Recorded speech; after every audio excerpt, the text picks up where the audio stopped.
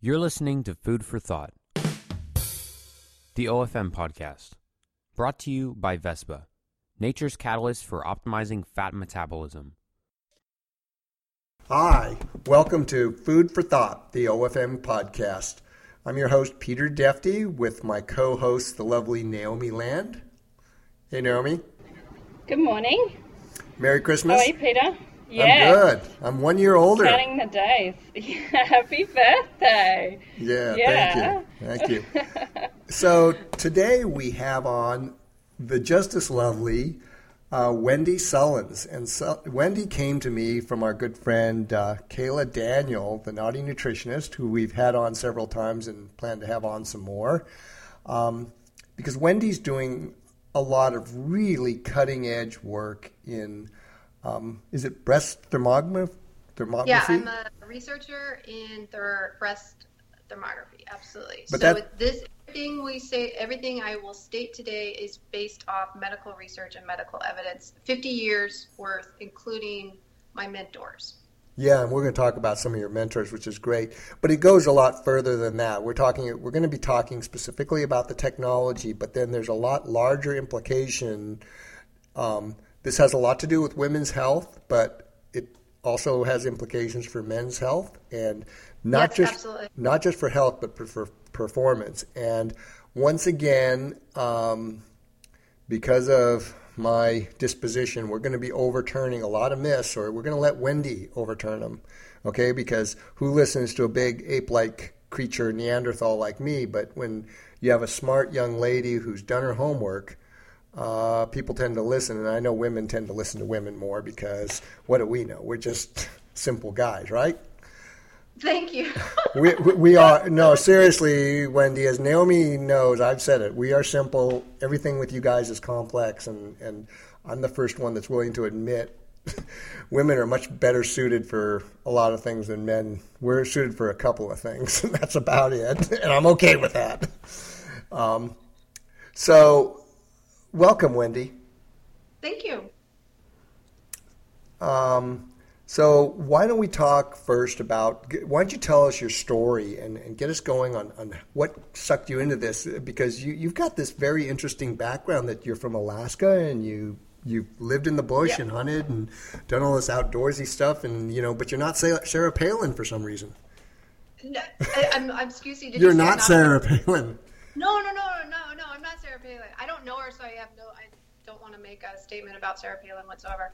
To just start with that.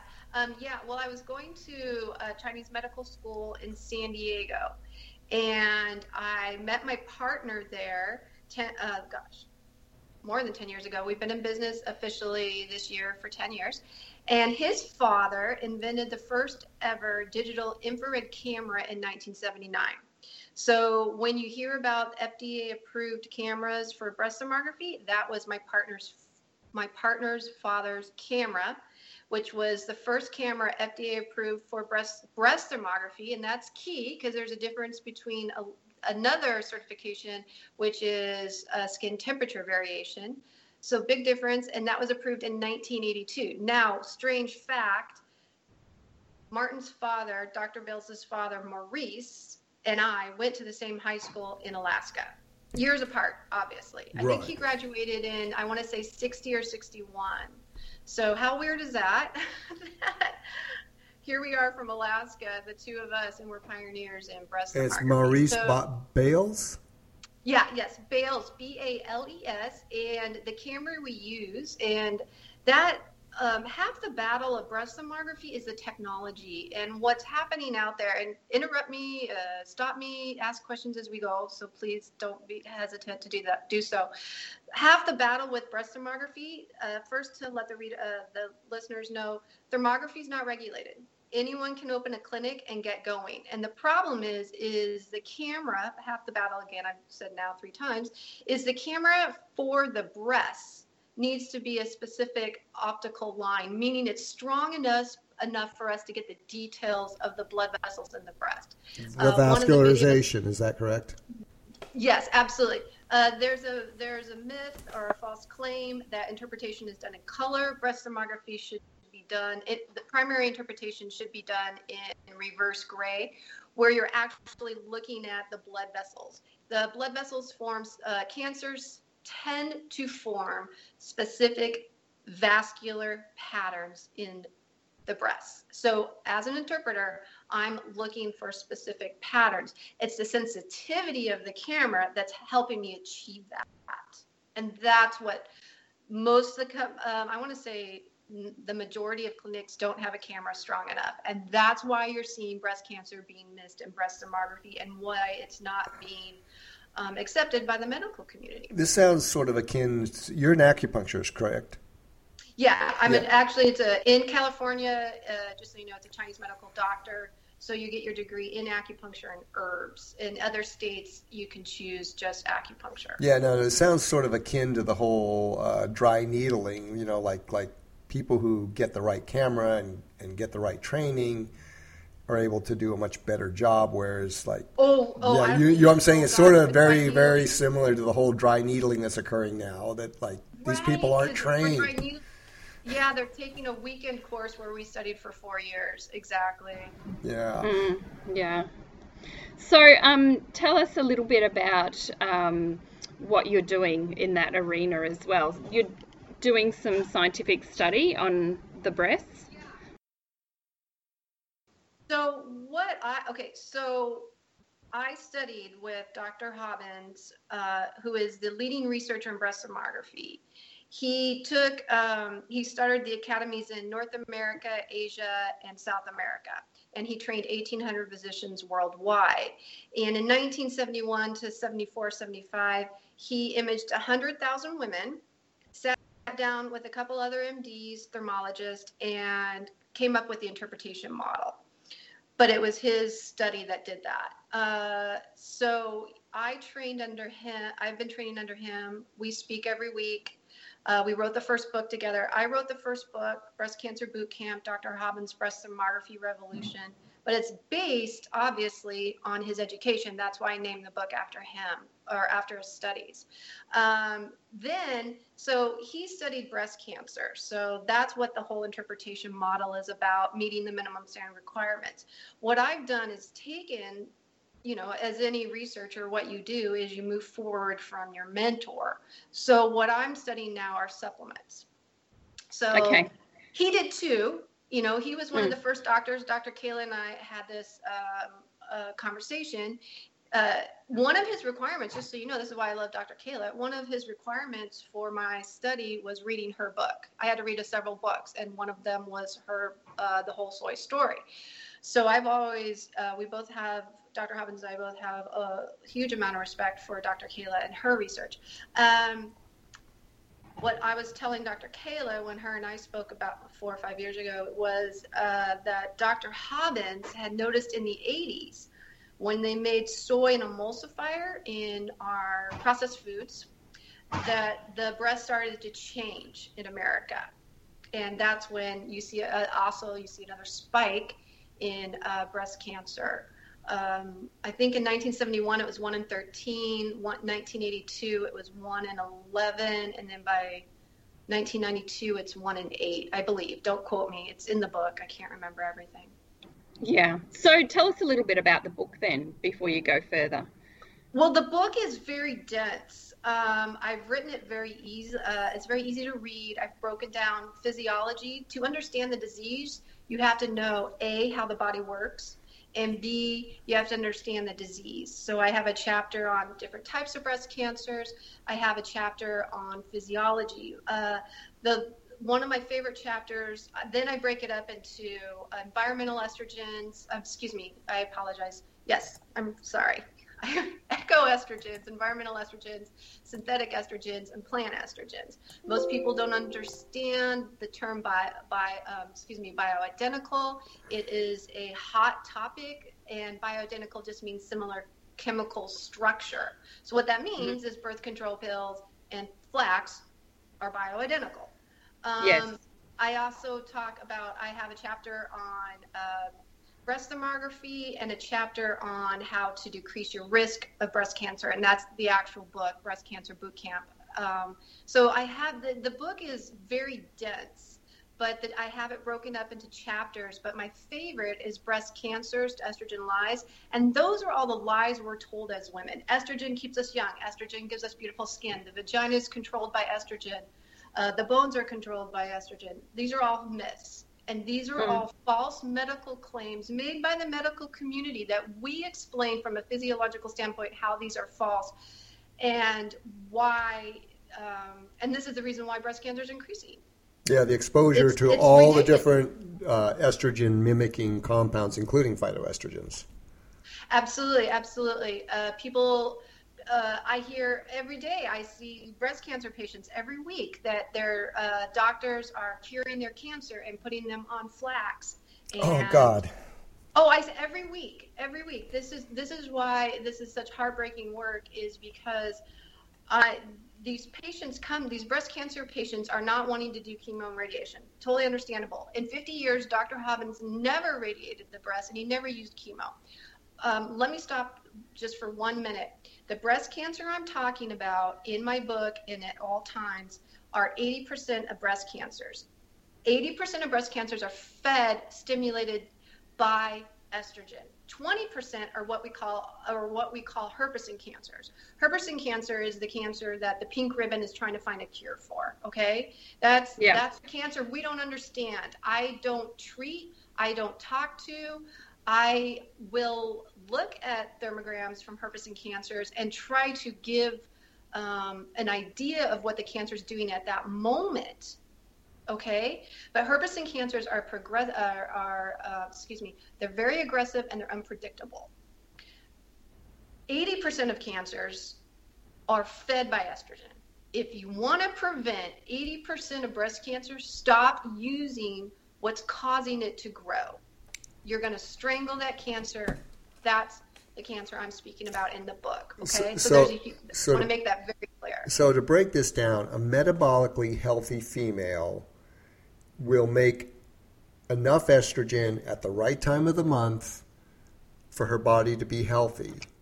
She doesn't need to be she needs to minimize the exposure. We're not going to get it all out because between the petrochemicals in our environment and everything else, we're not going to. But there's some pretty no-brainer things like soy and flax, things we're told that are healthy, that can be easily eliminated from the diet and consequential exposure. Yes, and note the body, let's say, a normal healthy woman that doesn't have a strange autoimmune disorder, okay? Our body is perfect. It provides what it needs to survive. Our body is not trying to kill us. Our body is doing exactly the opposite. At all times, it's trying to optimize its function so we can live as long as possible. How we take care of our body is very simple. We eat a balanced diet. That's key. A balanced diet. We breathe fresh air. We go outside. We exercise. We get exposure to the sun so we can eat vitamin-enriched foods, vitamin D-enriched foods that's converted by the sun. So in a healthy environment, we can be healthy. But then we don't live like that anymore. So I want to say this. It's I think we also see a rise in cancer because we have more stress and we have more stressors on the body than we did 100 years ago. Certainly, and that's going to lead us to our bodies to be metabolizing more sugar, which has its own unintended consequences. Yeah, and sugar feeds cancers. Yep. So you want to avoid all sugar when you are treating your cancer. Well, that's why we call our program Optimizing Fat Metabolism, because we want to get the body back to where it's burning fat as your aerobic fuel source, because that's part of the point. But, hormones Absolutely. Being those signaling mechanisms, and estrogen being a very important signaling mechanism in a female, and because the female hormonal balance is so complex that this whole idea of estrogen mimicking elements that we're exposed to, both men and women, have a big impact. Let me make it very simple for you. How about this? the sexual hormones are very easy to balance. All you hear is how difficult they are. It's incredibly easy. Let me put it this way. It's the exposure, it's the exposure to what we're eating, what we're using on our skin.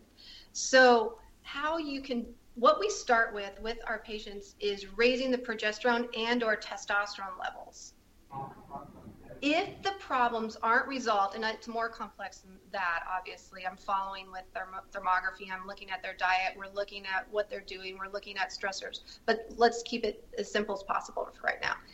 If those changes don't happen in 3 to 6 months, maybe a year, depending on the patient, then it's not hormonal. Does that make sense? Then it is something else.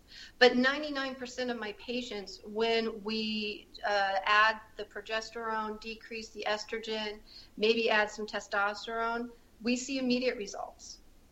It's the problem of this medical assumption that women are estrogen deficient. And let me explain.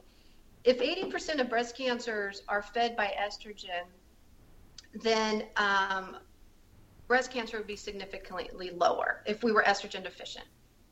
Do you understand? Yeah. As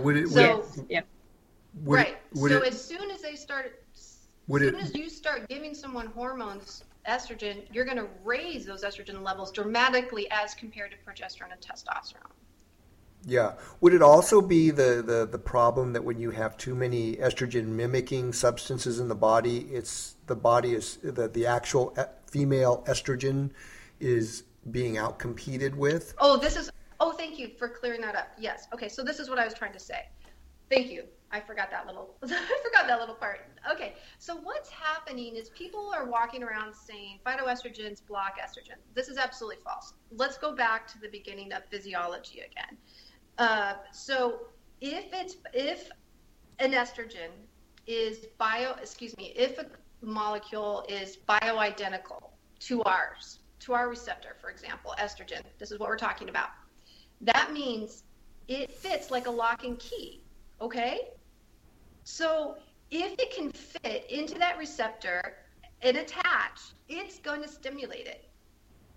So what's happening is, so the phytoestrogens they're saying are blocking these environmental estrogens. No, that's absolutely false. In my book, I discuss, I think the guy's name is Dr. Dodds. I'm not sure, I apologize. Chapter 6.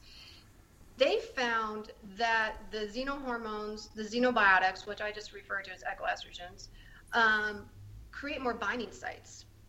Oh, wow. So what's happening... This sounds like cancer cells. Yeah, it's very scary. So what's happening is you have commercial grade estrogens from, household products, the air we're breathing, creating more binding sites. Then you're using flax or soy or hummus or, red clover, black cohosh, all these popular phytoestrogens. So you're just increasing your estrogen by, twofold, fourfold, tenfold. I don't know. And then you have the problem of some women are predisposed and some women aren't. You can take one woman and give her HRTs for 40 years and she looks beautiful and amazing. But then you take another lady, you give her flax for 6 months and she has immediate issues that we can see. So everyone's different. And that's where it gets difficult being a doctor is I have to work with each person. But what is amazing is that I can see, I monitor women with breast cancer every 6 months. And what we're seeing is, okay, this is working for you. Let's tweak this. Okay, we're moving here. Okay, we need to do something more aggressive now. Some women do have to take tamoxifen. You have a lot of vegetarians that can't remove that soy from their diet. Then that means they'll have to be on a tamoxifen, not, until they make those necessary changes. Yeah. So every patient has to be treated differently. That's what I'm trying to say. Absolutely. Some women can handle, a little bit of lavender every once in a while. Lavender is a phytoestrogen. Some women can't handle any. Yeah, and that's one of the things we've actually been struggling with as we've been trying to roll out our programs is how do we not compromise the individualization? We don't want to make this a cookie cutter program, and you're saying exactly the same thing. It's so individualized, and if you want to put the right kind of effort into that particular patient, it's not a cookie cutter. It isn't. You just can't. It's just not possible. And that's where you get all these doctors are like, oh, you're doing the cocktail wrong. No, you have all these alternative doctors and they're using a bioidentical estrogen, bioidentical progesterone, bioidentical testosterone. It's this cookie cutter that's just spitting out more disease. Yeah, they're just using what recommendations they were given when they were in school or took the course. Yeah, and you can't convince them otherwise that that's not how it works. I just use physiology again and again, and I always refer back to physiology, and they don't want to accept that natural mechanism. I have no idea what else it's logic. I can't fight that. It's nature. That's how our bodies are designed. So and when you break those laws, that's when you have disease. Yeah. So tell us now, your practice, do you mostly get women, just coming in because they've heard of you and come in for a screening, or are they having some issues and come in? Because, I mean, the whole idea of what you do, what we do, is to sort of prevent this, but a lot of times the people we end up getting as athletes and you end up getting as women are coming to you because they're showing signs of being broken. Yeah, I see everything, absolutely everything. I have people that are coming in, they just want a screening. I have people that we're monitoring their breast cancer. The thing is what I do is most people come in for screening, and then I educate them. And then I've opened Pandora's box. Yeah, because a lot of these times I imagine that over 80% of the clients you get, there's this initial cognitive dissonance because when you open that box, it's like everything they've been led to believe is wrong. Absolutely. And I have a lot of patients that come in that think they're healthy. All my patients are, before they make the appointment, I'm healthy. And then 99% of them, I'm showing them that they're not. I eat clean, I'm vegetarian, on and on. Yeah. I take 15 supplements a day. People think supplementation is healthy, and that's another medical assumption that's killing us. And that's what you guys are interested in, is micropharmacy versus macropharmacy. And in Chinese medicine, we believe in a macropharmacy and not pinpointing with, micropharmacy, treating this for this, that for that, that for that. And then pretty soon you have all these supplements that, herbs and supplements are supposed to work synergistically. And now you have them fighting each other. And now you've created toxic issues within your body. Well, and not to mention the stress that comes along with trying to manage all that on a oh my God. point-by-point basis. And, we hear so many people, we take a very holistic approach, and, so many practitioners now are like, you got to take this for this, and people are just freaking out. Yeah, it's just people, I love the people that accuse me of being a money-making scheme. And Dr. Hobbins and I kind of giggle because we're telling you the opposite. We're saying take your money and go to the farmer's market and buy your produce. Buy high-quality milk. Buy high-quality meats. That is what Dr. Hobbins has been saying this since, for over 50 years. Health is in our nutrition. It's not found in a bottle. There's no magic pill. We've been looking for a magic pill for 50 years. We haven't found it. When we find it, we will tell you. But, we want you to spend your money on your food. Yeah. There are a few people that have to be supplemented or use pharmaceuticals. I will say that, though. Yeah. And pharmaceuticals and supplements aren't as regulated as what we think they are either. So, you've got that also not knowing the quality and the quantity that are in certain supplements that you're taking. Oh, I know. I've heard horror stories of what's been happening in the supplemental industry. But then people are like, well, I'm taking I'm taking an organic, whole food, organic, blah, blah, blah, It doesn't matter. It's still a preservative. Yeah. It's not real. It's fake. Yeah, that's right. Yeah. It's, do you want to eat the peach or do you want to eat the canned peach? That's the same. And I understand why people need to supplement. I do hear some of the complaints again and again and again. But what I do with my patients, I have found people are very emotionally attached to their supplements. I mean, emotionally attached. People cry. Yeah, this is that cortisol response and that conscious thought that's just a stressor. That's right. Absolutely. And I've learned to work with patients and say, okay, why don't we figure out which ones are working for you? And I've really found that to help so much more.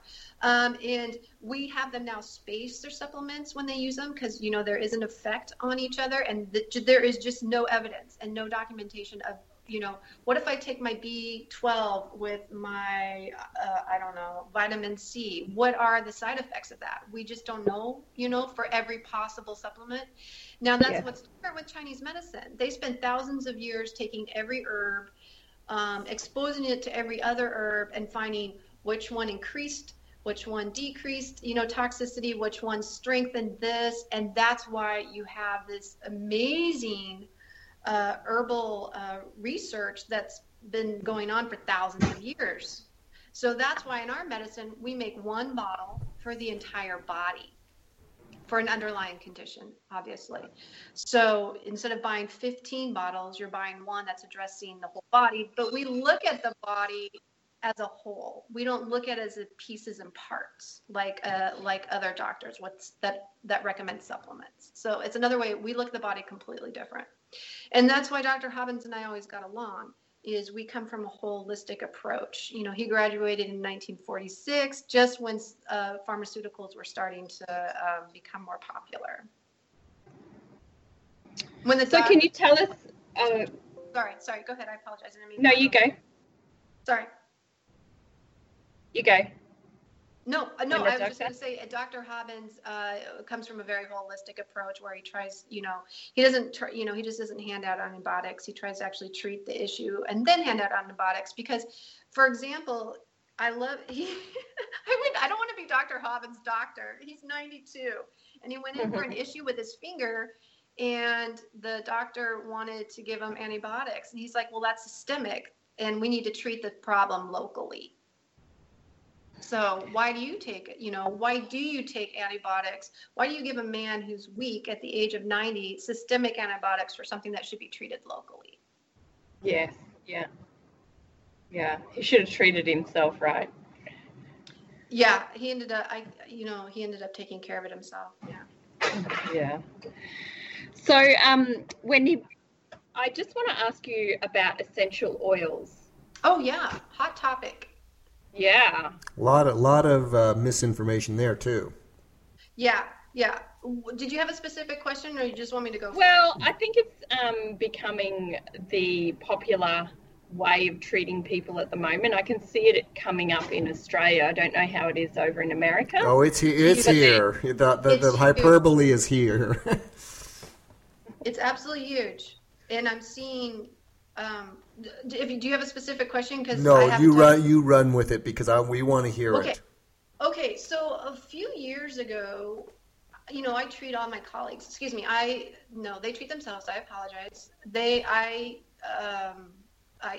take all my colleagues' breast thermograms. Okay. So a few years ago, I started seeing some of my colleagues getting worse. And I was like, what? And, I'm talking to them and I'm like, why are you getting worse? What's going on? Well, come to find out, there's this common strain a few years ago to start using, help me, essential oils on acupuncture points. Plants are powerful. We know this. Plants are powerful people. Well, yeah, plants, it's chemical warfare to keep from being eaten. Yeah, plants are powerful, so that's why we're seeing this essential oil revolution. Okay, so we understand that. Well, what's happening if you're taking these little drops of whatever essential oils and you're placing them on X amount of points over X amount of patients 5 days a week or 6 days a week, I don't know, X amount of years. Well, what does that do to you, the physician? that is some serious side effects. And I started seeing that in the breast, just like Dr. Hobbins started seeing soy, the emulsifier in the 80s, affect the breast. I started to see it within the colleagues that I'm monitoring. So these colleagues were aware of soy, emulsifiers, flax, right? So they had dietarily gotten cleaned up. Yes, people always question me about this. People love to attack, like I don't think about these things.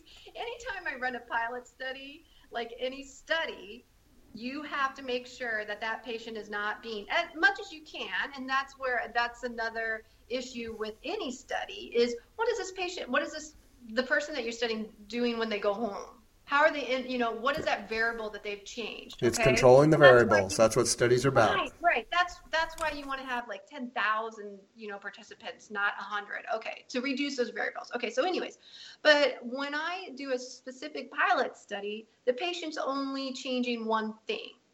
And the patient has to be healthy. And that's the problem. I rarely see healthy people, so I'm kind of using the same people again and again, including myself, which can be quite, Well, you look healthy. Yeah, huh? You look healthy. Oh yeah, I stopped being a guinea pig.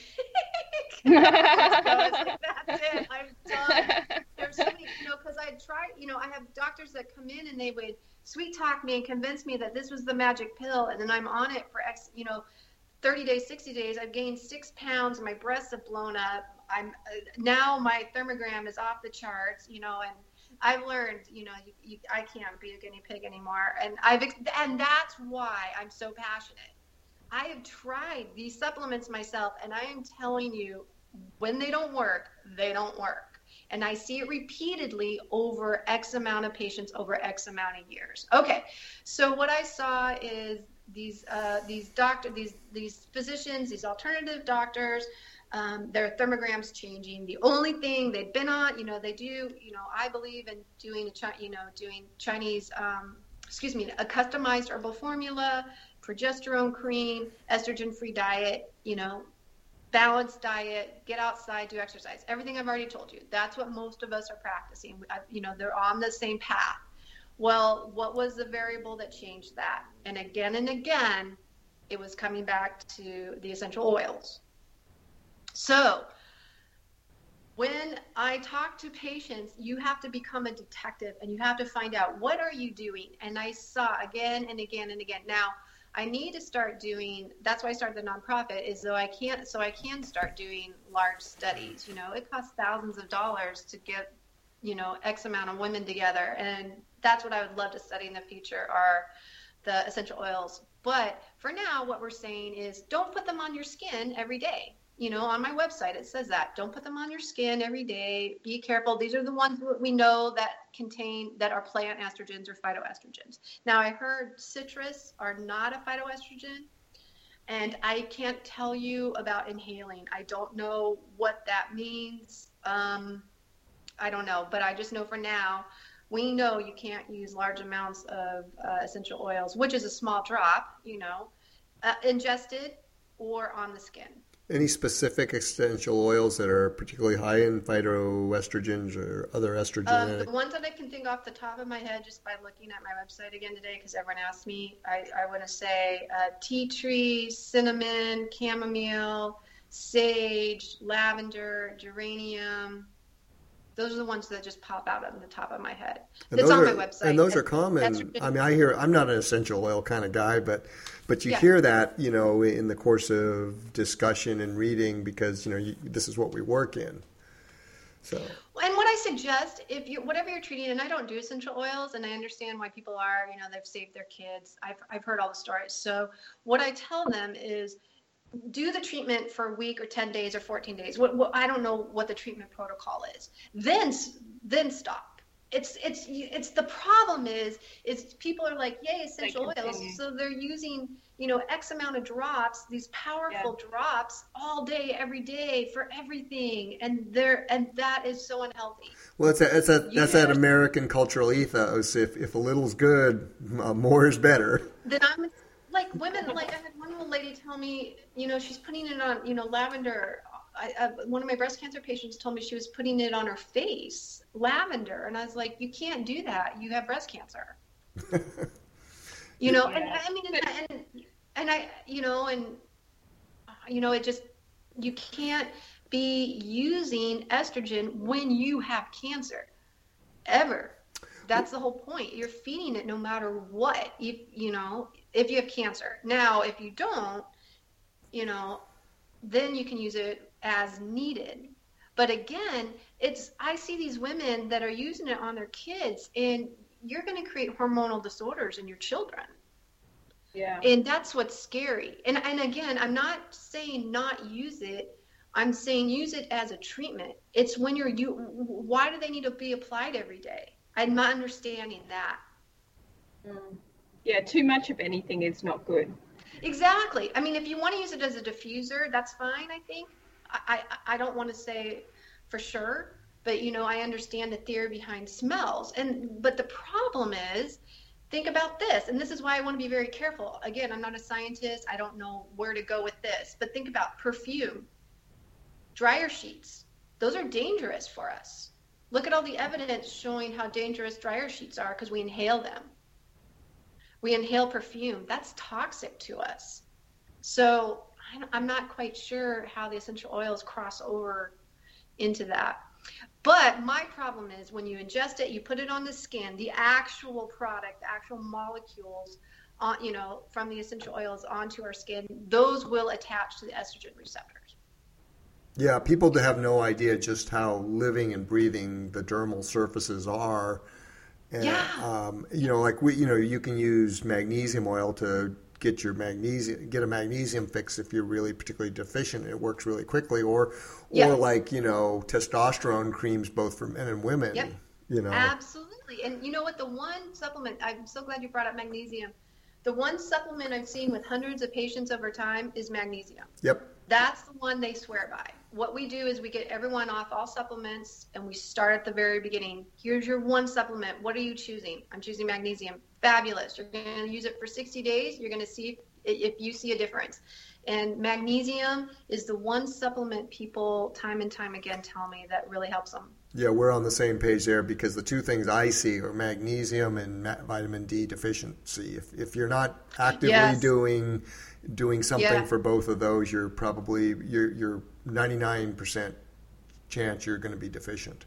Yeah, and I'm not a proponent of using vitamin D supplements, but you have women that have cancer, you have women that have autoimmune disorders, then yes, use the supplement and try to find the highest quality available. Again, a lot of women are forgetting that they need to eat vitamin D enriched foods and then go outside and convert it. They're just going outside and not eating the food. You have to eat the food. Yeah, the interesting thing is, Wendy, I'm all for the sun, the UVB exposure to get it, but it's really difficult to get enough. I did a blood test here a couple months ago, and as Naomi knows, I don't wear a shirt a lot. I'm constantly exposed to midday sun, and I turned up on the low end, and I was kind of quite surprised. And this is somebody who does get a lot of sun and does just a little touch of vitamin D supplementation. And then and I hear this all the time. So then this is how I would interact with you. Okay, let's get you on a supplement. See how you feel. Yep. Let's do this X amount, 60 days, 90 days, 6 months, what you need to do. Get retested, see where your levels are. Well, and that's exactly what we do. And that's exactly what we do. I'm never no person. Yeah. Of course, if someone is like, if they feel a difference from that supplement, they see those levels rise, then that makes sense to everybody involved. Yeah. I'm not anti-supplement. I am anti-60 supplements. I'm anti-10 supplements. And if you're a healthy person, if you are going through breast cancer, if you have an autoimmune disorder, if you have something going on, yes, you need to be on some pharmaceuticals and some supplements. Yeah. Yeah, no, but the interesting thing with vitamin D, though, is you have to have a reasonably good fat metabolism going to where you can metabolize fat, so you can metabolize vitamin D with the vitamin K2, with the vitamin A, with the magnesium. And that's where the problem lies. If you're a glucose burner and you're constantly stressed, it's hard to really get your vitamin D up in any form, whether it's from the sun or supplementation. It's just kind of a tricky deal. So, so tell us more about, okay, so you're seeing a lot of people come in because they're worried about their breasts. Now, I'm a guy, and I've been accused of being whatever I am, a guy. But, one of the things, I'm kind of very focused on the whole matrix of women's health and performance, because to me, getting a woman metabolically fit and able to perform is a huge challenge, and it really provides a lot of great learning tools for men as well as women to get that health and performance, because what we're seeing is another metabolic picture of health and performance with the athletes, and we see them get really where they need to be in terms of their fat metabolism. They can not only perform better, but they feel healthy and they're consistently strong. So, as a man, I don't have that same experience that say you and Naomi would have, but I mean, I imagine there's a huge emotional, psychological complexity of this, because women, I mean, that's a very essential part of femininity, right? And so this is a delicate subject to kind of breach in terms of how you do it. Estrogen has nothing to do with, and we discuss this in our book, with being feminine. That is our DNA. Because you're a male and you have all the sexual hormones that we do. So again, that is in our DNA, that what makes us male or female, not the sexual hormones. Now, the sexual hormones can influence us, and that's a little bit what I think you want to get into is I wrote a blog, Why Estrogen Makes You Crazy. And I love it. And anyone that goes on the pill will know this. Anyone with PMS and, turns into it, I say, like a knife-wielding lunatic drinking wine out of the bottle in yoga pants. If your husband's saying or a boyfriend or partner is saying 1 week out of the year, a month, you're crazy, that's not right. Something is wrong. PMS is not normal. That is a red flag that something's going on. Symptoms of menopause, that's not normal. My great-grandmother, my aunt is a nurse, and my aunt went to her grandmother. My great-grandmother said, how did you survive menopause? And my great-grandmother had no idea what she was talking about. Symptoms it's quite interesting, isn't it? And same with period pains.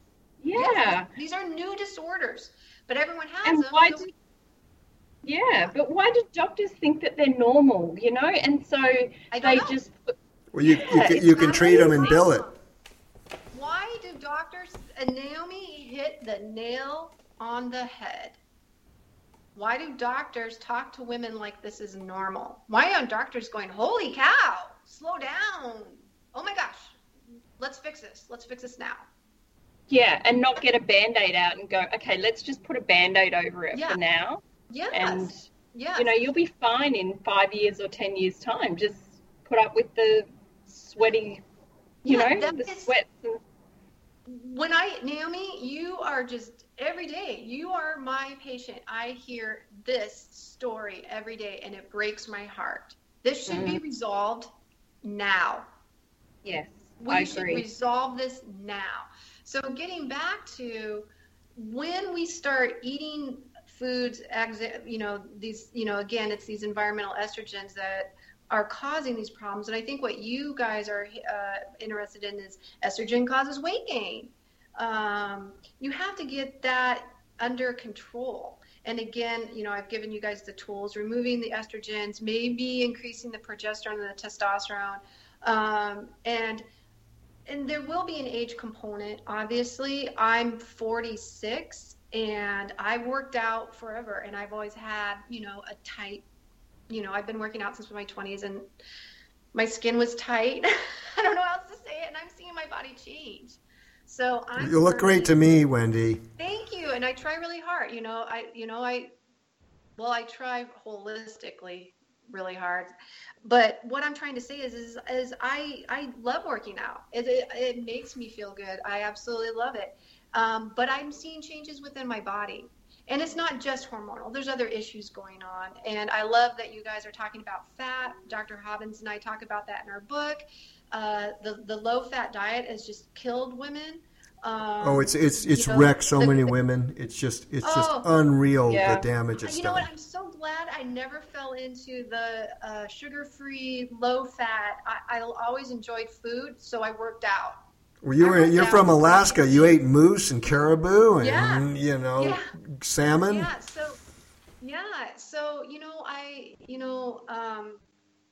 So what I think what you were hitting on earlier is when you have these high levels of estrogen, that's what's causing these side effects. And it's cascading into other areas of our body. What I'm trying to tell women is hormones are the easiest thing to fix. It's so easy to fix these. Once you fix that, that'll take the pressure off the other systems of the body. So if you do need supplements, if you do need to change your diet, if you do need to do other minor treatments on the other systems of the bodies, when you're taking out one of the variables that's causing the issue, then the other ones will hopefully be easier. What is interesting that we discuss in Chinese medicine is that cases used to be very simple. In cases, patients are not simple anymore. They're incredibly complex. You have people coming to you that are so broken on so many levels. As a doctor, where do you begin? It's almost overwhelming. And I tell my patients, a lot of women will come in and they're broken. A husband has passed away. They're going through a divorce. A child has passed away. Something's going on. They're dealing with an autoimmune disorder. And I say, you know what? This is not time for breast health. You need to go deal with that and come back to me when you're ready. And that's what I'm seeing now, is when people are ready to heal or treat themselves, then they'll find the time to do it. But a lot of people the cases are just too complex nowadays. Yeah, that's a good point. You have people dealing with multiple cancers.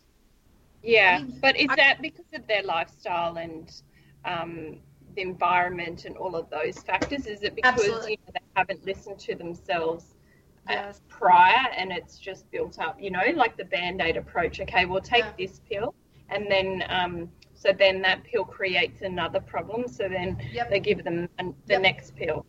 Absolutely right. Absolutely correct. I believe that's absolutely correct. I believe, in our medicine, in Chinese medicine, you're constantly monitoring the body, looking for imbalances, and you're treating that. There's a saying, you're a great doctor when your patient doesn't get sick. Yeah. And that's where in our medicine, in our society, it's not like that. You go to the doctor when you're sick. That's not how it works in our medicine. You go to the doctor and you're being treated constantly so you never get sick. And that's the difference in Chinese medicine and Western medicine. But I believe, it's hard for me because I was trained in Chinese medicine, but then I spent the last 9 years studying with a Western doctor. So I'm kind of this odd duck where people call me because they want my advice, but then I'm telling them, go back to their Western doctor for this and this and this. Well, you have breast cancer. We're past the point of alternatives here with this type of breast cancer that you're dealing with. Yeah, it's like I say, Western medicine is really good at treating acute situations, but it's not really looking at underlying causes. Love it. Well said. 100. I agree. Conversation over. Yeah. Now, Wendy, you got me thinking there with this last 5 minutes, and it's kind of interesting what you were saying about how you get rid of all the excess estrogen, external, not endogenously produced estrogen, and things solve themselves. And when we had our first conversation, I was talking about like what we're doing, and what got me thinking here is with the hormones, it's a very delicate dance and balancing act that hormones do. And the thing that I've been talking with a friend of mine, Mike Julian, about with insulin, and it seems to be the same case here with estrogen, so sort of an overriding theme with hormones, is like with the estrogen, you've got too much, and then it becomes sort of a sledgehammer, whereas estrogen in a normal metabolically healthy female who doesn't have overexposure, it's a very fine scalpel tool to do the proper signaling. And this is the same thing we've kind of come to with insulin, because insulin's gotten a really bad rap because of type 2 diabetes, weight gain, blah blah blah, and the rise of the low carb diet. A lot of the low carb keto people are just like anti-insulin to the point of craziness. But, and I'm a proponent of carbohydrate restriction for sure. But what we've come to find is like we're using insulin like a sledgehammer to drive blood sugar down. But when you look at insulin in its natural form, when a person's insulin sensitive, it has a lot of really great anabolic properties, just like estrogen has a lot of great properties. And so I guess what I'm trying to say is what happens is we're using these hormones like sledgehammers when they're very fine, delicate tools. Absolutely. I agree with everything you said. I'm not an expert in insulin, so I only know a little bit. It's just kind of odd that there's sort of a real parallel there. Oh, yes. Oh, of course. It's hormones. It's exactly what you said. You said it so well. And let me just take it a step back and explain it from a physiological standpoint. The hormones are controlled by the pituitary, okay? And in the book, I talk about this. This is what I kind of love to educate our patients, is it's a feedback loop, okay? So if you're taking, for example, and again, I'm not an expert in insulin, so I don't want to pretend I am, okay? But it is control, it is a hormone. I mean, it is influenced by the pituitary. So let me explain it from with the sexual hormones. If you're taking a large amount of flax, let's say, or you're taking a birth control pill, well, you're sending a feedback loop to your pituitary saying, I have high levels of estrogen. So what does the body do? Well, it will stop producing an egg. Possibly, not every time, but possibly. Okay. So it will stop producing its own estrogen because it's in the feedback loop. Oh, that's fascinating. So when you're using, thank you. I apologize. I should always start with that. And that's what the book does. The book starts, that's the very first second chapter of the book. Okay. So. But that makes total sense. When you interfere, and that's why physiology is so key to understanding hormones. So I'm glad you brought this up because this is very key, and I can't believe I didn't explain this. When you disrupt the natural feedback loop, that with your diet or supplements or prescriptions, then you are going to have issues. So like I said, you said it perfectly. It's a delicate dance. It is. And our body is amazing. I always say, doctors are just mechanics. Our body is an amazing machine. It's a brilliant machine. And it's our job to, get it to work at its optimum. Yep. I like potential. Yeah. I like it sometimes like we're the conductors of a symphony orchestra, and we can't actually go down and play those little sections, but we can kind of like nudge them in the right direction. Like if you have estrogen, or say your brass, and all of a sudden that's the only thing playing, it's going to mess things up, right? It's just not going to make good music. Right.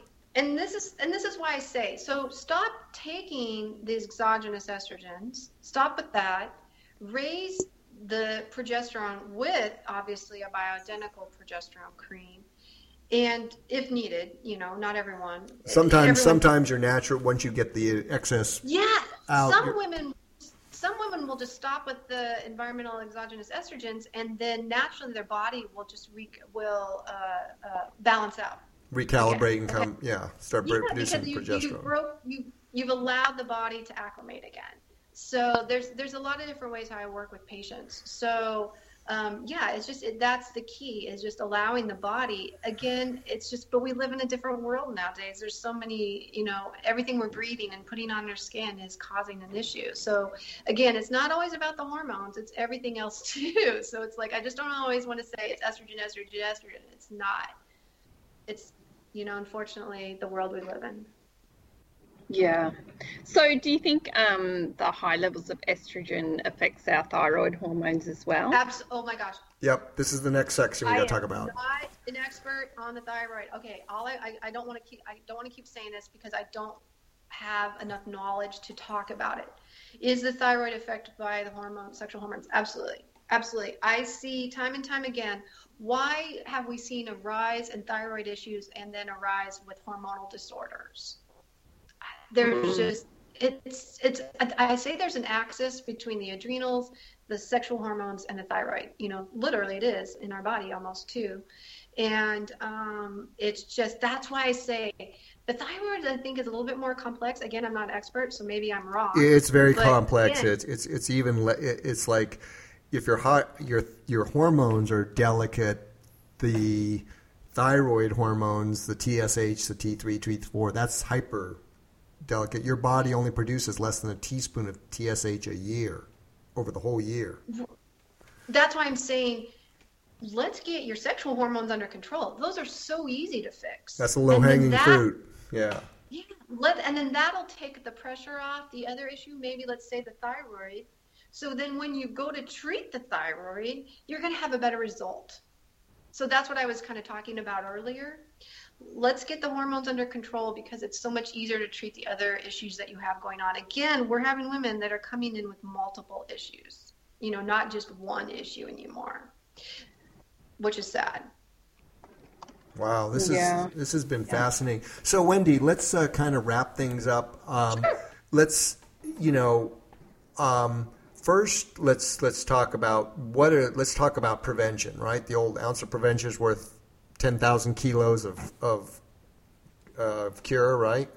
Yeah. And in this case, when we're talking about women's breasts, that's you can't even put a price on that. So, what are some of the common real world things women need to be aware of, like birth control flax? Let's let you take it.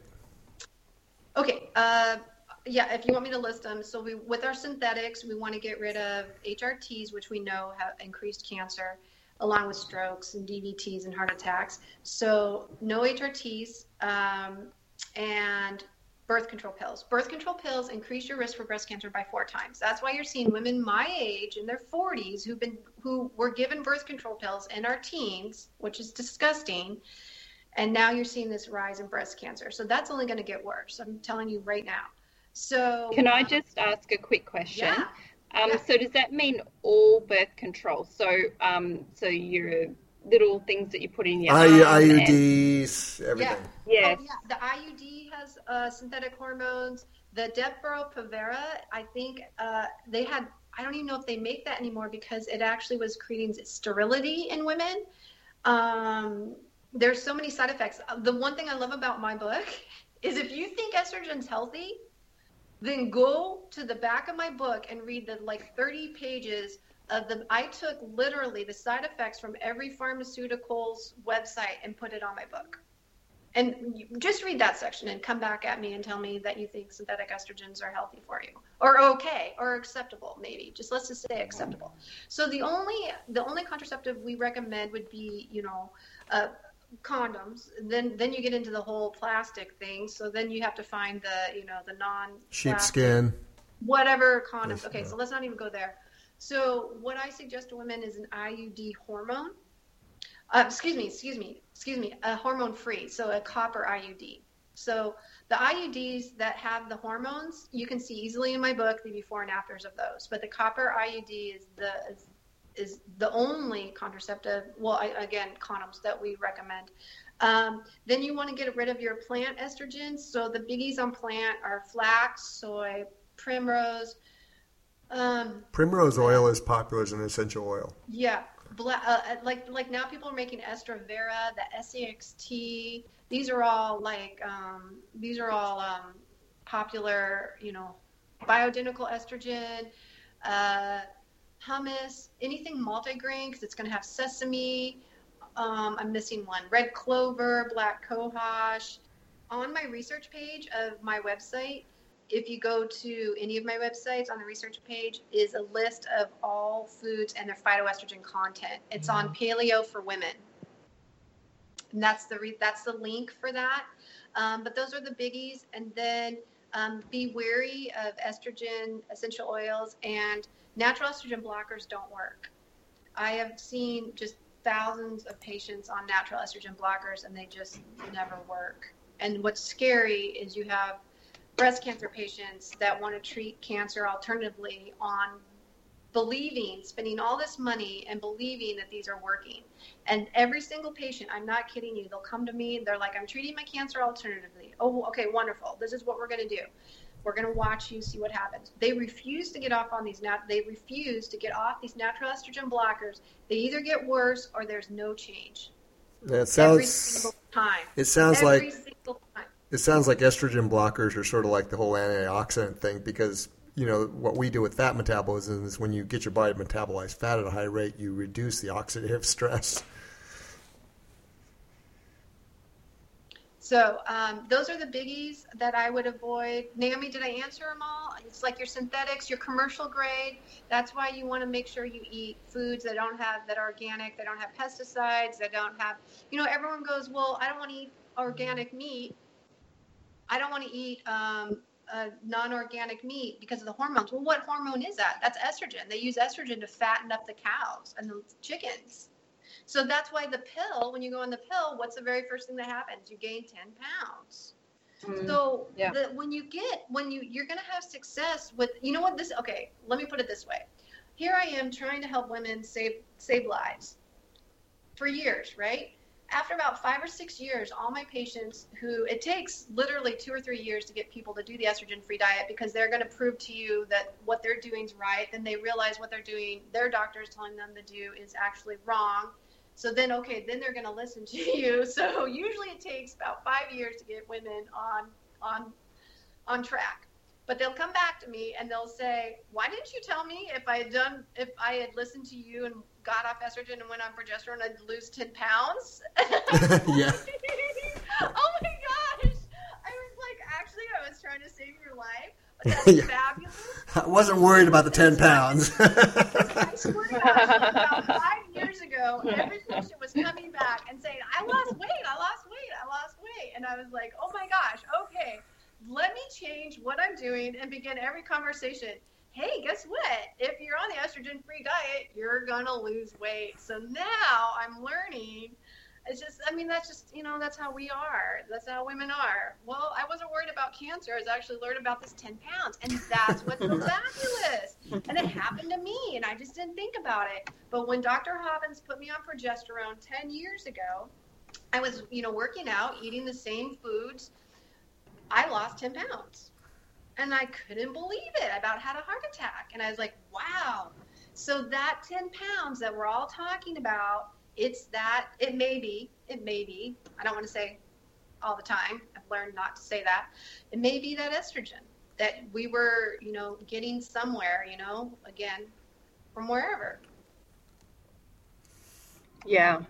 And so how do you increase the testosterone?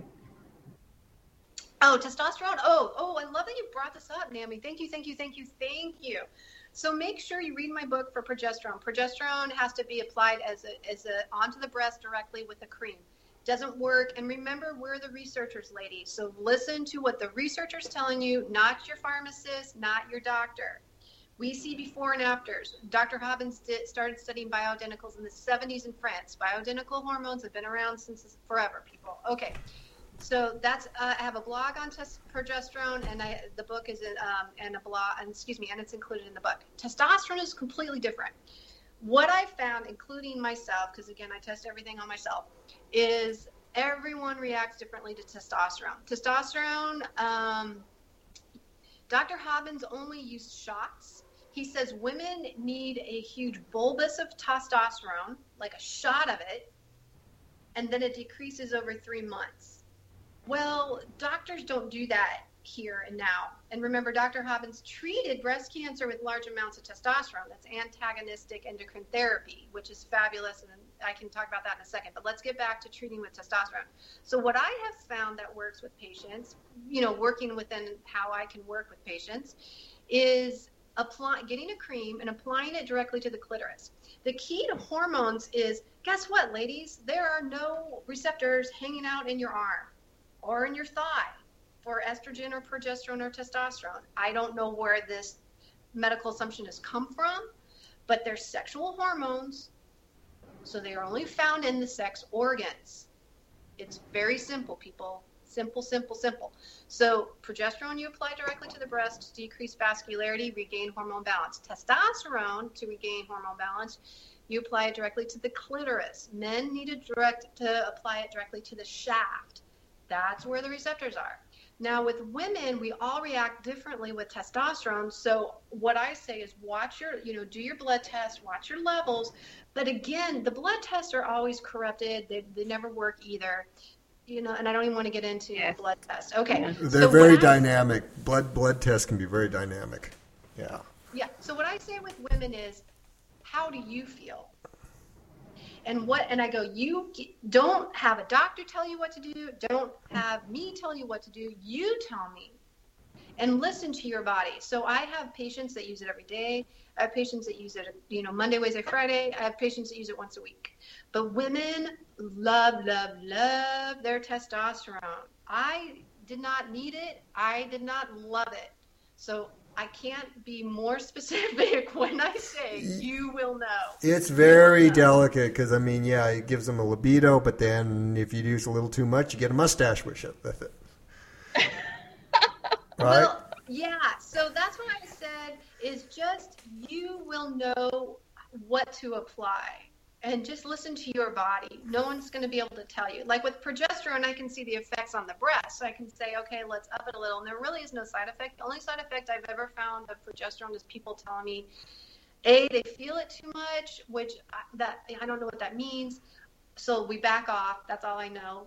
And then fatigue. So that's really the only side effect I've found but people can usually handle their progesterone because I think we're exposed to so much estrogen. But the testosterone, I'm telling you, I have husbands call me saying thank you, libido. Women feel amazing. I've had breast cancer patients that were put on testosterone and they're like, I feel like a new person. Yep, but I think that.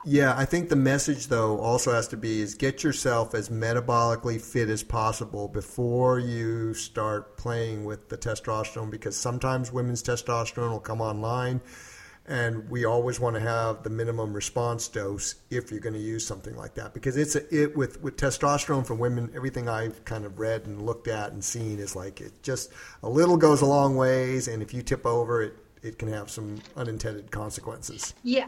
And what I do with women is I say start by using it every day for 1 week, 2 weeks, 3 weeks. And then you'll know when you're balanced. You'll just know. And then you figure out the dosage, when to apply. Yeah. That's why I'm a little hesitant to do pellets. Now, breast cancer patients, they are so deficient that they love pellets. They love, they're okay with the constant stimulation. But I love the cream because you control that. So there is a difference between breast cancer patients and other women. Now, also, Wendy, who's the ideal candidate for some testosterone therapy? Because we're not saying this is something that women should just universally run out and get, right? No, absolutely. Thank you for clarifying. Absolutely. And you want to be very careful with men, because now you're going to increase your rate for cancer, for prostate cancer. Well, and your balls are going to shrivel up too. Huh? And it does lead to people having, I can't remember the term, hypogonadism, where your scrotum and testicles shrivel up. You have to be, testosterone for men, you have to be very careful because, yes, I believe men I believe men have low T, but you have to be careful with that balance, because then you're increasing it's like using estrogen for the breast. Then you're back to that, increasing your risk for cancer. So for women, low testosterone surefire sign is low libido. That usually doesn't happen until after menopause. So again, I tried it on myself. I did not need it, but I gave it a shot. So again, you'll know. And there are women that are still premenopausal, like myself, that do need a little bit of testosterone. We're all a little different, So yeah, And a woman who's cycling, she should notice the patterns of her libido, like in the follicular stage, you're a little more interested than you are in your mid-luteal phase. It's not like a healthy male should be on all the time, but women should have that nice ebb and flow. Yes. And again, that's still more testosterone. Yep. So there's the whole sexual, that's a whole other conversation for a whole other day. I talk about sex a lot with my patients. Yeah. Okay. So Wendy, let's wrap it up. Where in a few words do we find you? We'll have all your website links up in the show notes, but where do people find you? Mostly Facebook, Women's Academy of Breast Thermography, and Instagram, Breast Thermography. Okay. And tell us the name of your book as well. Oh, thank you, Naomi. Thank you. Yeah. Breast cancer. Yeah, of course. It's called breast cancer. Yeah, Breast Cancer Boot Camp, Dr. Hobbins, Breast Thermography Revolution. So again, the book is going to have all your information. And again, in the book, I debunk the manipulated flax studies. Because you have to remember, most studies now, they're funded by the industry. Yeah. So, and people know how to manipulate. Like, if you know how to manipulate a study, it's not too hard to figure out how you can get things to go your way. But again, what I tell women is your breast can't lie. You know, that's why my patients, they try to prove me wrong every day, for X amount of years. And, I can see what's happening. I can tell you're not making changes or you are. And that's where the breast thermography is a wonderful tool for looking at overall an objective tool. Yep. Yeah. But now I want everybody in the audience, as we close this off, to know that what we're talking about here is a lot of this we can avoid just by making these simple changes that Wendy's described, plus being educated the way she's had to educate herself about, what's going on, and the fact that there's a lot of information out there that sounds really good on the surface, but is actually maybe well intended, may not, but it's wrong. Yep. It's sad but true. Okay. Well, Wendy, thank you very much. Naomi? Thank you for having me. Yeah, thanks, Wendy. Thank you. Great. I can't wait to read your book now. Yeah. We'll have to I'll order some copies right now afterwards, and we'll get it all going. So let's make it a wrap. Thanks, Wendy. Yeah, Naomi, I hope I answered all your questions. Yeah, no, it was awesome. Yes, yeah. Very thorough. Yeah, I'd like to learn more about the fat too. I think there's a lot to be said with that. Well, there's some huge synergies here. Yeah, there's some huge synergies here, Wendy. A lot of what you're saying is what we're saying, but see, I'm trying to pull in all these different elements, not just that insulin equation or not just the Vespa. Absolutely. And this is another element that I've known about and played with, and then when Kayla told me about you, I'm like, I'm on this because, I'm actually friends with a guy named Andy Funk, and his wife is Christy Funk, and I don't know if that name rings a bell. No. Christy Funk is the breast surgeon to the stars.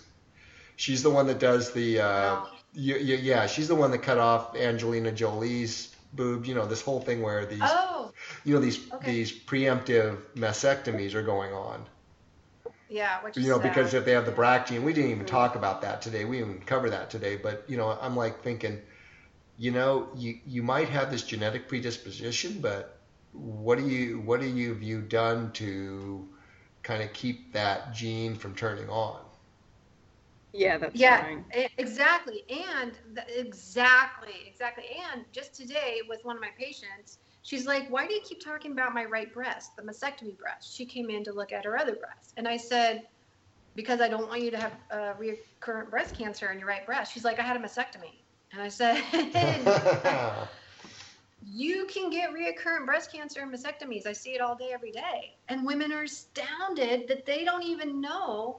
I'm just amazed that the doctors don't even tell the patient that by getting mastectomy, I mean, I'm telling you, probably every day I hear this, and it just breaks my heart. No, you can still get breast cancer. Wow. With a mastectomy. Yeah, I think it's like 15%. Wow. Yeah, and so what's the point of having preemptive surgery when you're just going to go out and drink that soy milk and eat flax and still get breast cancer with your double mastectomy? There's no point. Yeah. Wow. Yeah. Okay, so let's wrap this. Why don't I'd like to get a couple copies of your book, and we'll pay for them. Oh yeah, I'll send them. Yeah, you know what? What is? And send me your address so I can send you some Vespa, because you obviously are working out, because you don't look that fit just sitting there reading thermographies all day. Oh, I love to work out. It's like honestly, working out is like it's like my saving grace. I love it. And I really want to get more. That's what I'm actually going to try to get more into is women 45, 40, 45, because I'm like, what is going on? It's not hormonal. So I'm changing.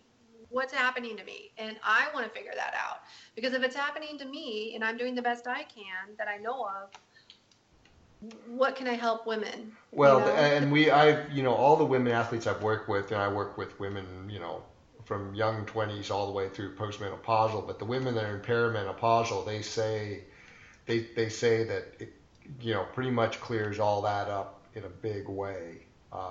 Their periods get normal again. I would love to. And even the young women who are cycling, they say that special time of the month is not so special anymore. And that's the other thing I want to talk about is be careful with your athletes in our medicine. This is what I'm writing about in my second book. When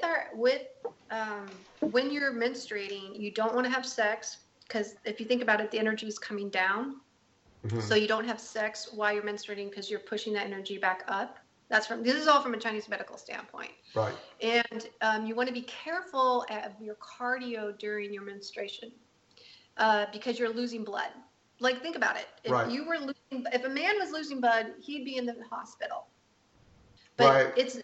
But we consider it normal. Well, you're literally losing blood. So you need to be gentle. That's when I do my strength training is, I'll go do my weights when I'm on my period, whereas I'll do my more cardio off my period. So you need to learn how to work with yourself. And if you're fatigued, that's just too much. I mean, I always remind women, you're losing blood. Yeah. I always make sure that they have that. So the first day off, and then that week is always the recovery week for them. So that, because then, after that week, then they feel great because all of their levels are back up, and that's when they're at their best.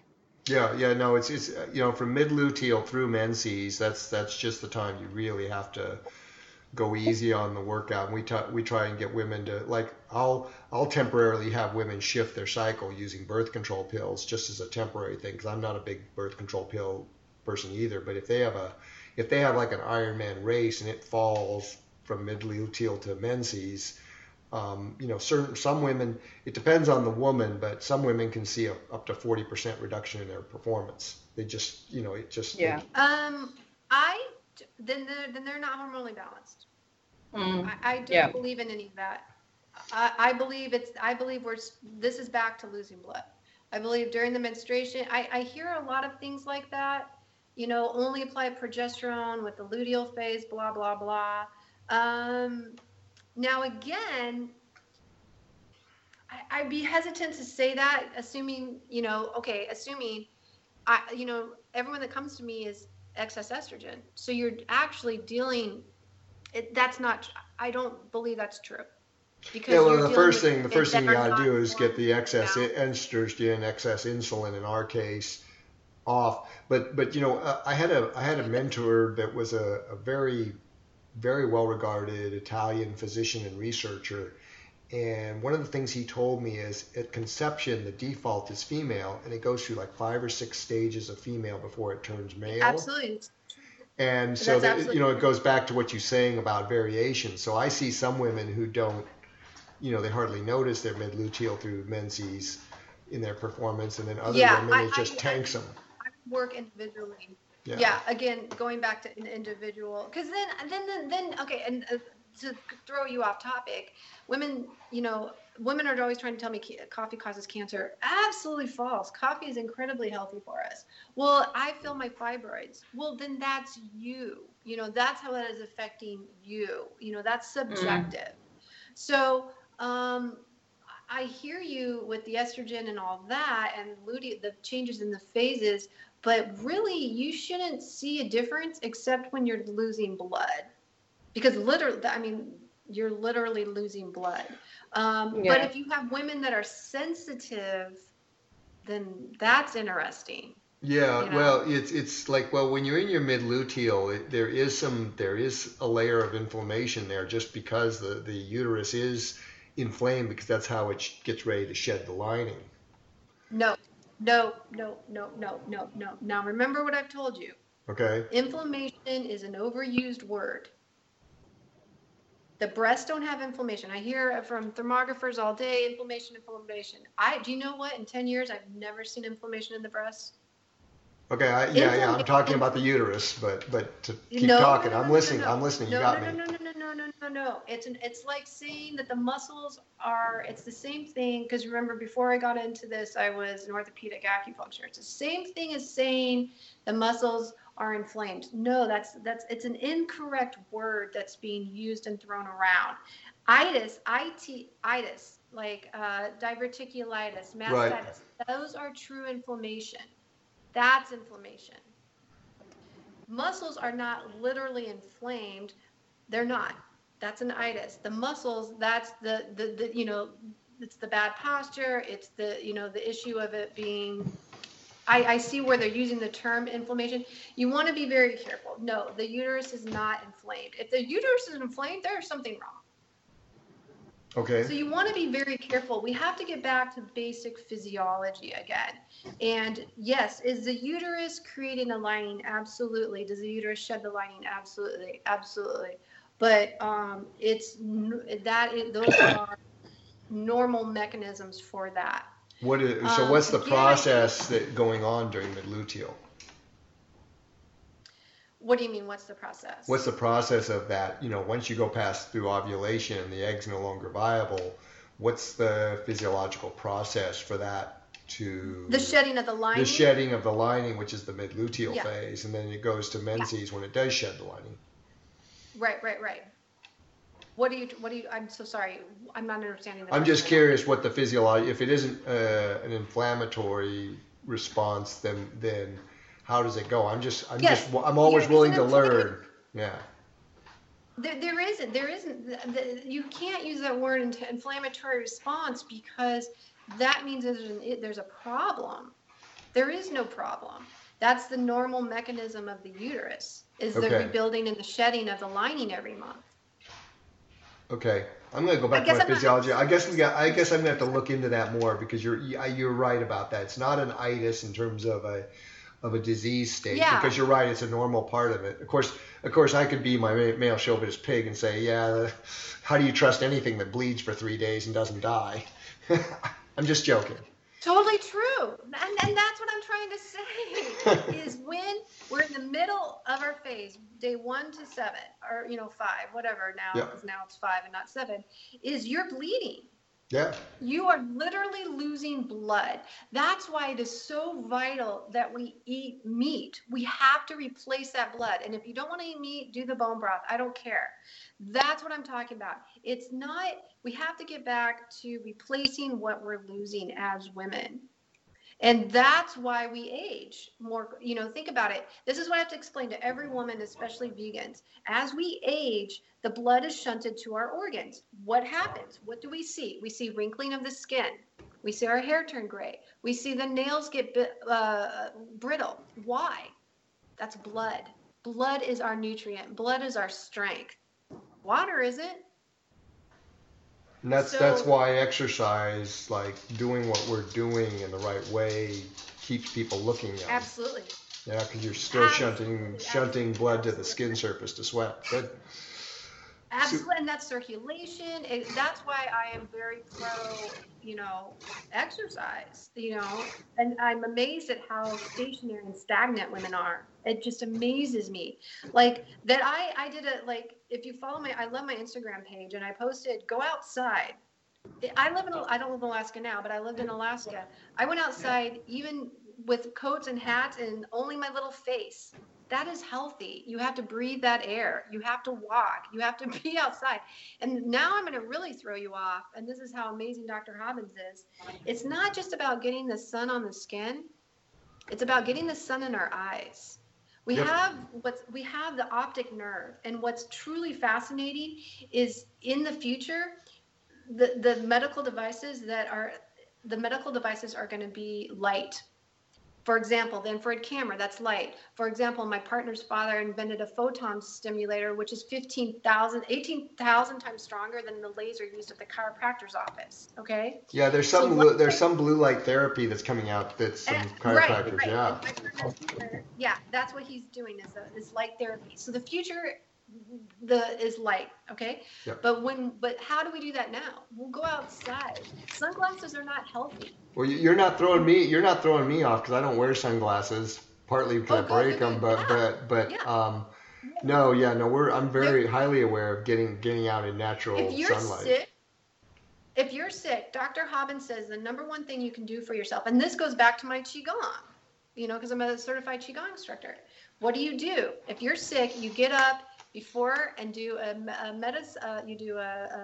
yang meditation with the sun. What is Dr. Hobbins? So there's my Eastern training. Okay. Then I go over here to Dr. Hobbins. What's Dr. Hobbins telling me? If you're sick, get up and greet the sun. That sunrise has every wavelength in it. Not the sunset, the sunrise. And when that hits your eyes, that optical nerve goes and I don't know. It stimulates the brain in a whole bunch of ways. Well, yeah, if you want to get messed up, Wendy, read Jack Kruse because he says the same thing, but then he talks about the electron chain on the molecular level, and it's just because you're right. And then when you look at the whole cycle of how sunlight, gets chlorophyll, gets converted to grass, the ruminant eats it, the bacteria in the rumen digest it, convert it into fatty acids, and produce the meat, and that's why ruminant meat is so essential for us. And that's why I think, if you have a specific question with the follicular and luteal phase, I will answer that to the best of my knowledge. I'm just not. I feel bad because I guess I'm not understanding your question correctly. Yeah, no, and I've got some people. We need to look at that more closely because what you were saying is exactly true. And the key is you can't search it on the internet because the internet's wrong. Yeah. So that's the problem. Exactly. Well, I've got a pretty brilliant reproductive endocrinologist I can go to. His wife is actually also his wife's actually an acupuncturist too. Well, then if that's what scares me. If these people are brilliant, why didn't they create the estrogen-free diet? That's what scares me. It's all day, every day. I hear women say, I spent $5,000 going to this famous doctor in LA that's an endocrinologist. Yes. And they come to me screwed up. I'm telling you, doctors don't understand physiology. And Wendy, I had the same problem when I was infertile. So they weren't treating my symptoms and they weren't treating the cause. They were just trying to push drugs into my body and it wouldn't work. Like it just didn't work, It was an Eastern medicine doctor that you. Fascinating, Naomi. This is fascinating. I'm going to tell you something fascinating. Dr. Hobbins did everything, literally everything. He's a surgeon. He will treat your cold. Dr. Hobbins did everything. Guess what he did? Fertility. Why? What do? We research hormones. We know physiology. Naomi, listen to this. This is absolutely fascinating. I'm including this in my second book. So accidentally, my own clinic, we're now we do infertility accidentally because we're dealing with the hormones. Okay. And Chinese medicine is really good for infertility, as you know.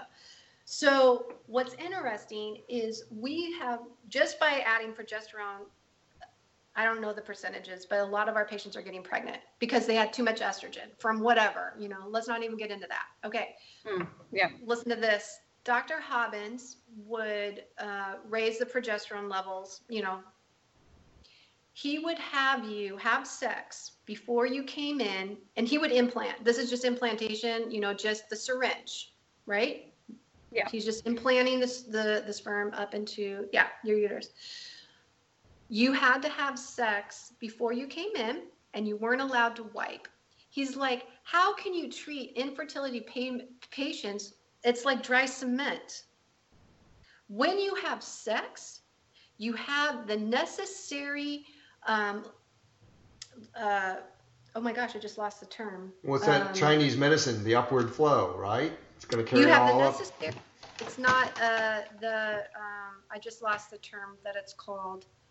Mucosal Liquid, secretion. what is the term? Mucosal secretion. Secretions. Thank you. Yeah. When you're having sex, you've created those necessary secretions for fertility.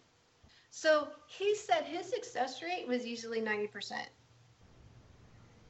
Because he was balancing the person's hormones before they came in, with diet and maybe a tiny bit of progesterone, and then B, he set them up. The secretions were there. So the sperm reacted to the secretions and implanted. It's fascinating. Yeah. It's fascinating. Yeah. He said if doctors just made that small change to their fertility patients, they would see a spike in fertility. A spike. Yeah. Now, not to get me wrong, there are women that have serious issues. And then now you're throwing in the whole monkey wrench of men now on top of that. So that's a whole other conversation. And I'm not an infertility specialist, but I hear you because the basic issues are never met. Physiology. So I don't like, and not to be rude, it makes me nervous when you say I'm going to go do my research because you're doing research with someone that doesn't understand physiology. You were listening to Food for Thought, the OFM podcast, sponsored by Vespa.